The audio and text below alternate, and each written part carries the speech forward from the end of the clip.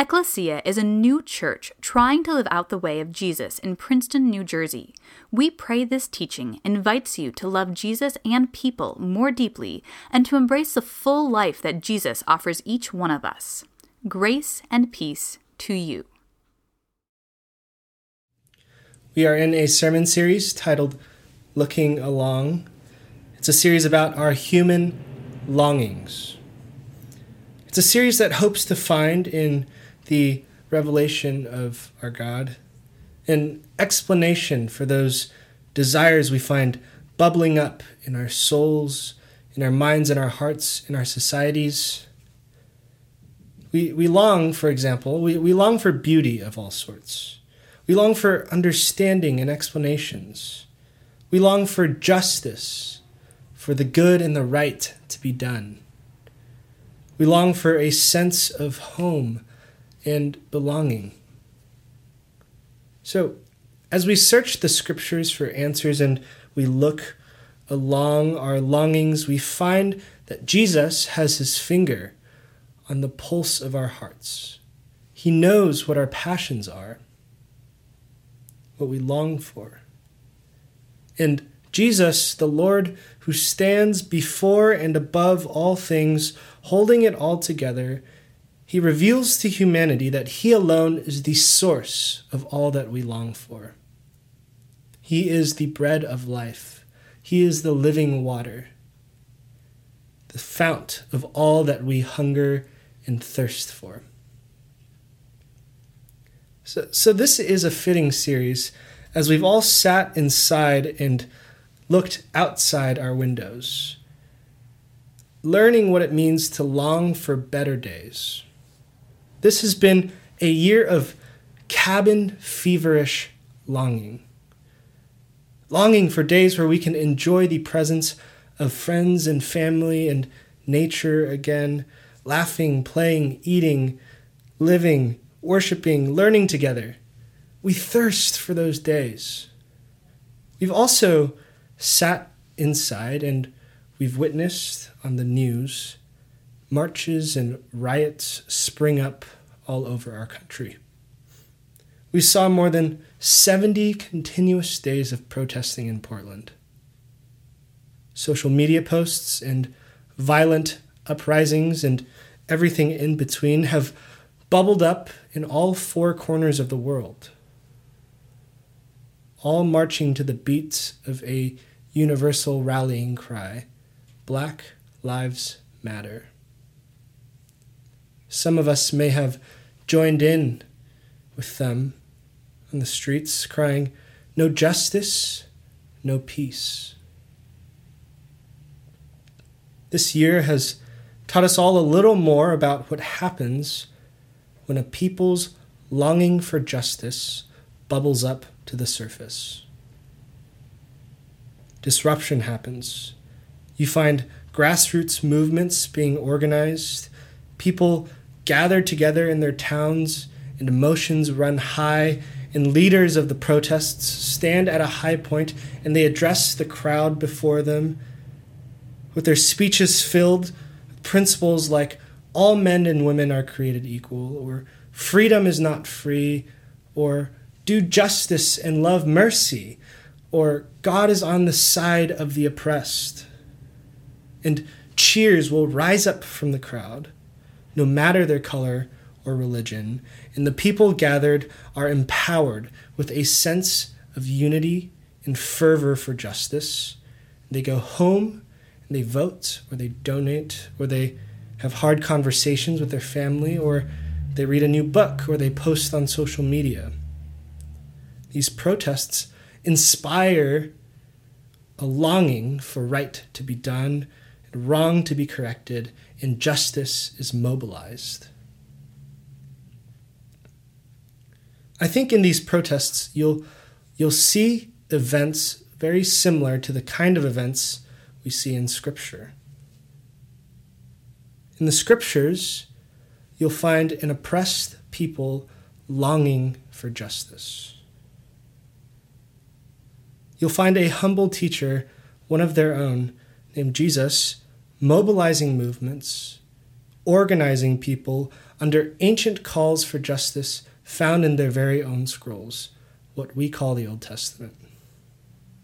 For example, as we read in Luke 4, Jesus begins his ministry reading from Isaiah 61.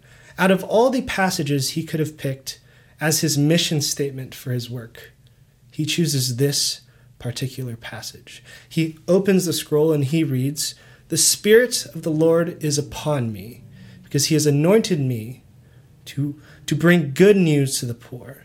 He has sent me to proclaim release to the captives, recovery of sight to the blind, to let the oppressed go free, to proclaim the year of the Lord's favor." After this, Luke says that report about Jesus began to reach every place in the region. See, Jesus had put his finger on the beating pulse of his people, on the longings for justice in their hearts. The oppressed Jews, the sick, the poor, the enslaved had all been waiting for the prophesied kingdom of justice, led by the arrival of a political Messiah who would overthrow the powers and principalities of sin and of Rome.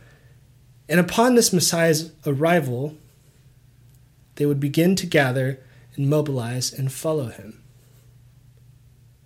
This is what we see with Jesus. And it is in this particular context of longing for justice that Luke brings up an interesting story. Luke inserts the story of Zacchaeus in this narrative. Zacchaeus isn't the person we would usually think of when we think of Jesus and justice. Zacchaeus is that funny short man in that ridiculous story about climbing a tree. That's who we think of when we think of Zacchaeus. But Luke purposefully places the story about Zacchaeus in the context of teachings about the kingdom of justice.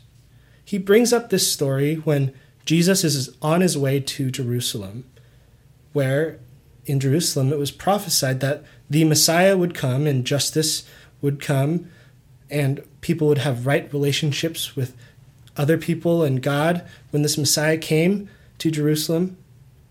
And Luke places the story about Zacchaeus here in this context. So, in Luke chapter 16, Jesus is about to enter the kingdom and fulfill all those prophecies. And in chapter 16, we see the Pharisees ask about this kingdom. And Jesus confirms their suspicions. Jesus begins to talk about the rich and the poor. He gives the parable of the persistent widow who pleads for justice. He talks about the rich, wealthy ruler who is unable to enter the kingdom because of his material possessions. These teachings are all about how the kingdom will level the playing field of the society between the rich and the poor, between the powerful and the oppressed. And again, this is where Luke inserts the story of Zacchaeus. Now, Zacchaeus, he is a rich and unjust man. He was a tax collector. Tax collectors were Jews who stole from their own flesh and blood, who stole from their families and their nation by selling out to the Romans. Don't forget how important cultural and familial ties were in a society like this. Tax collectors were people who took a job from the very government, Rome, who were oppressing their people, and used that job for their own gain, exploiting and stealing from the poor among them. So, the man, Jesus, who has his finger on the beating heart of the nation, crying out for justice, who has mobilized all of those people with that fervorous crowd at his heels. He's about to enter Jerusalem and be hailed as their king, the triumphal entry. And Jesus encounters the very kind of person this crowd despises and hates and wants dead and gone in the name of justice.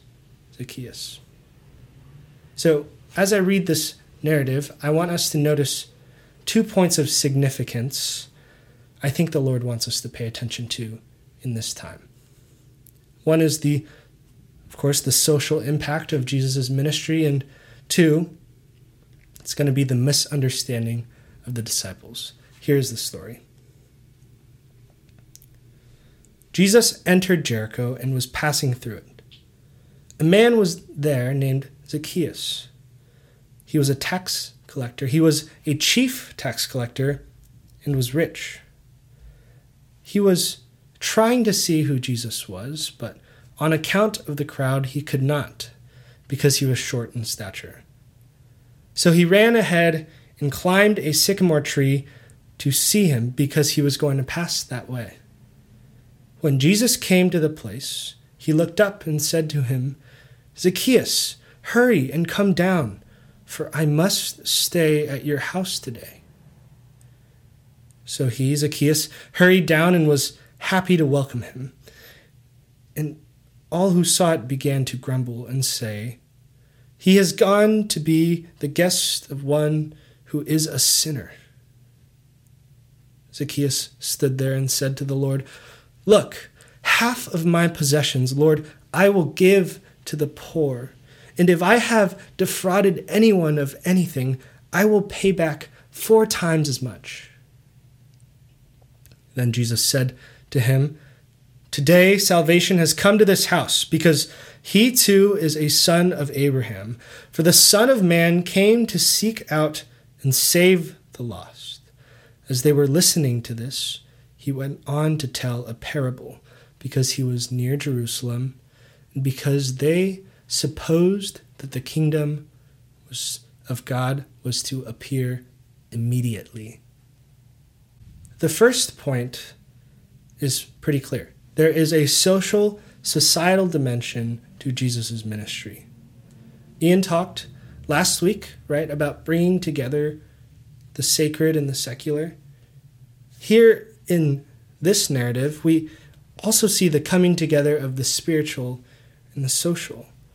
Zacchaeus, upon repentance, redistributes his wealth that he had gained on account of his own sin and his participation in a corrupt system of Roman domination through taxation. And I also want to emphasize that these lines between spiritual and societal, spiritual and social, they're blurry. When Jesus had fed the crowds, the stories of feeding the 5,000 and the 4,000, one author put it, the crowds began to hail Jesus as the welfare king that had been prophesied in the Old Testament, the new Moses who had again brought down manna from heaven. So, as we find in Revelation, in Scripture, the lines between spiritual and social, repentance and redistribution, these are blurry lines, and we deceive ourselves if we think that we can easily distinguish between the two. Jesus' ministry is not just spiritual, and it's not just social. In some divine way, it's both. The second point is about misunderstanding. This one's a little more subtle. The last line, verse 11, we read, "As they were listening to Jesus, he went on to tell a parable because he was near Jerusalem and because they supposed that the kingdom of God was to appear immediately." Remember, the crowds and the disciples had expected Jesus to ride into Jerusalem, be crowned as the King of Israel. The kingdom would come, justice would be done, and every tear would be wiped away. But instead of this new political kingdom, Luke inserts a story about our leader eating at the table of a rich, unjust man. Elsewhere, we find our Messiah, our King, washing feet. And instead of a sword and a crown, he takes up a cross and he dies at the hands of the very empire he was supposed to overthrow. See, all throughout this journey, the disciples and the crowds have been missing the point. They've misunderstood. They've been waiting for proof that Jesus was the real deal, that he would overthrow Rome and level the playing field for everyone. You see, this misunderstanding is most clear after Jesus was crucified. As Ian brought up last week, the people walking on the road to Emmaus were walking away from Jerusalem disappointed, saying, "We had hoped Jesus was the one to redeem Israel." They had hoped that Jesus would bring the kingdom, and they were disappointed because they remained under the thumb of Caesar and under the thumb of sin. I struggle with the same misunderstanding, especially in these times. Having been with Jesus and knowing the extent of his love for me and my communities, and having read the promises in the scripture, I think, well, hasn't humanity suffered enough? Surely justice is to come now. Surely the kingdom is to come immediately. God, if you really cared about us, why would you let this suffering go on? It's been 2,000 years. Isn't it time for you to come back? Isn't it time for you to move? I've been to the protests and I've watched the videos of black men and women being lynched by the police, and I've read the stats about sex trafficking, and I've seen the hypocrisy and toxicity in the church towards women or those who are queer or disabled, and I felt the hunger and thirst for justice. So Jesus, are you the Messiah or not? Are you the real deal? In the aftermath of James Blake, yet another name in our unending list, Chris Webber, who is a prolific black broadcaster and retired player in the basketball world. He went on TV, and when the players chose to go on strike, when the NBA players chose to go on strike this past Wednesday during the playoffs, Chris Webber, he said this: "I have a godson who has autism, and I've just had to explain to him why we aren't playing. I have young nephews that I've had to talk to about death before they've even seen it in a movie. If not now, when? We know nothing is going to change. We get it. Martin Luther King Jr. got shot and risked his life making efforts. If we've seen this in all of our heroes, we understand that it's not going to end. If not now, when?" Webber lamented the same state of destitution Dr. King invoked in his letter from the Birmingham jail 60 years ago in 1963. He wrote, "We have waited for more than 340 years for our constitutional and God-given rights. Perhaps it is easy for those who have never felt the stinging darts of segregation to say, 'Wait.' But when you have seen vicious mobs lynch your mothers and fathers at will and drown your sisters and brothers at whim, when you have seen hate-filled policemen curse, kick, and even kill your black brothers and sisters, when you see the vast majority of your 20 million Negro brothers smothering in an airtight cage of poverty in the midst of an affluent society, when you suddenly find your tongue twisted and your speech stammering as you seek to explain to your 6-year-old daughter why she can't go to the public amusement park that has just been advertised on television, and see tears welling up in her eyes when she is told that Funtown is closed to colored children, and see ominous clouds of inferiority beginning to form in her little mental sky, and see her beginning to distort her personality by developing an unconscious bitterness toward white people. When you have to concoct an answer for a 5-year-old son who is asking, "Daddy, why do white people treat colored people so mean?" There are 60 years in between Chris Webber's and Dr. King's laments. And though there has been progress, the effects of racism remain. The point I want to make in this subsection about misunderstanding is that we've been in this place before.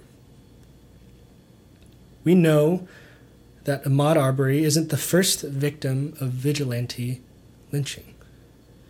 We know that Breonna Taylor's death is representative of many, many more like it. The church, Ecclesia, our namesake, we've been in this place before. The people of God have longed for justice before. And every time we've longingly suffered, waiting for justice, we've questioned whether God really cared. We've questioned whether God would fight for us and right the wrongs that exist in our societies. We've questioned why he hasn't leveled the playing field. Our temptation in this moment is to walk away in disappointment. Our temptation is to wallow in the sorrow and frustration. Our temptation is to walk away from the cross. Our temptation is to just wait for another president or the right policies, or wait for a legion of angels to save us. Jesus responded to this temptation in the story about Zacchaeus. Verse 11 says, as we read before, when the crowds watched the repentance of Zacchaeus, Jesus went on to tell a parable. This parable is about the nobleman who went away. Before the nobleman went away, this is the parable, before the nobleman went away, he gave his servants each the same sum of money. He gave them all a little bit of money. Some of the servants took that money that they were given and they invested it and made more from it. One of the servants became scared of what would happen if he lost that sum of money, and he hid it away.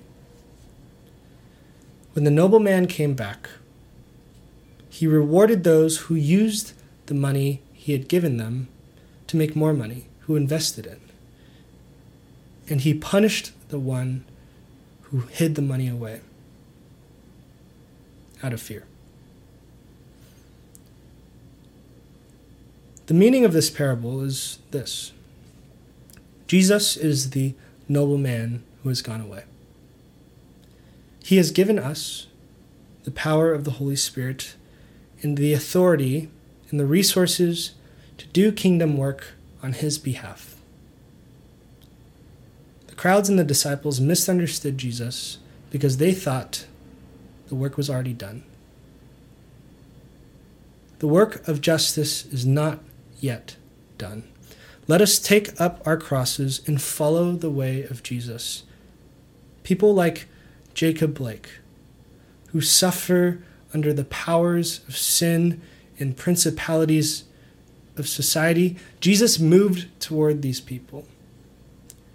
Jesus moved towards those who were paralyzed, laying on their mats in the outskirts of society, and he told them to get up and walk, tearing down the curtain between the poor and the sick and their neighbors. He treats all as beloved children of God, rich and poor.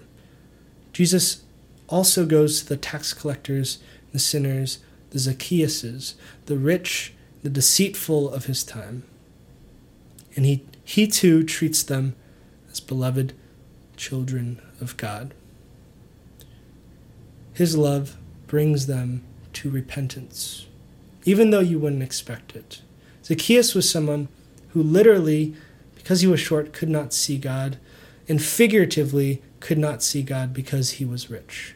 Jesus dines at their table too. He has called us to do the same.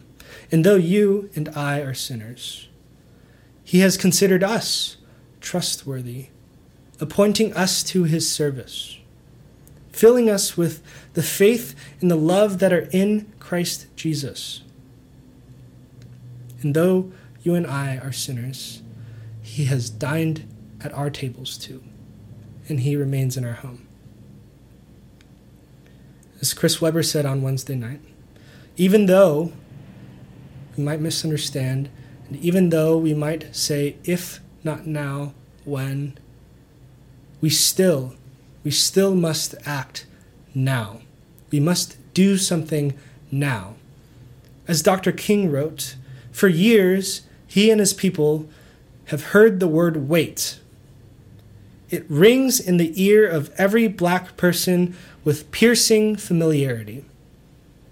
This wait has almost always meant never. We must come to see that justice too long delayed is justice denied. In this rebuke, he sends not to members of the KKK, but to the white moderates who stayed silent out of fear. When the nobleman comes back from his journey, what will you have done with the resources he has given you? Our community needs you. Students of all ages, workers of all types, our businesses need you. The poor in our midst need you. Organize something, build something, participate in something for our community. Do not wait, act. God has given you a manifestation of the Spirit to serve the common good. He has given all of us a manifestation. So what will you do with your voice? What will you do with your hands, your feet, your money? I was talking to a barber at Nassau Barber, just by Sacred, the other day, as she was cutting my hair. She wasn't a Christian, but she had this burning passion to quit her job and to go cut the hair of poor and disadvantaged kids because she knew the difference that a haircut could make. All she needed was a little bit of inspiration and an opportunity that would probably come if she just had a network of people supporting her. There are people like that in our community. There are people like Zacchaeus climbing a tree to see what all the ruckus is about. And once Jesus dines at their table and invites them into our community, they will be moved to do justice. The gospel of Jesus is so powerful. It is the justice we long for. Let us praise the God of Israel. Lord God, we cry out on behalf of the poor, the captives, the sick, and the oppressed. How long, Lord? How long must we cry violence, but you do not save? Let justice roll down like a river. Let worship turn into revival. Lead our hearts back to you, God, for our heart is restless until we rest in you. Our nation, our communities are broken without your redemption. Our longings for justice will not be satisfied until you dine at our homes. May you come quickly. In the meantime, Lord, we plead for the faith to do the work you have set before us. Bring awareness to the needs in our community and empower us with your Holy Spirit to do that work. In the name of Jesus we pray. Amen. Thank you for listening to our podcast. For more information, please visit www.ecclesianj.com.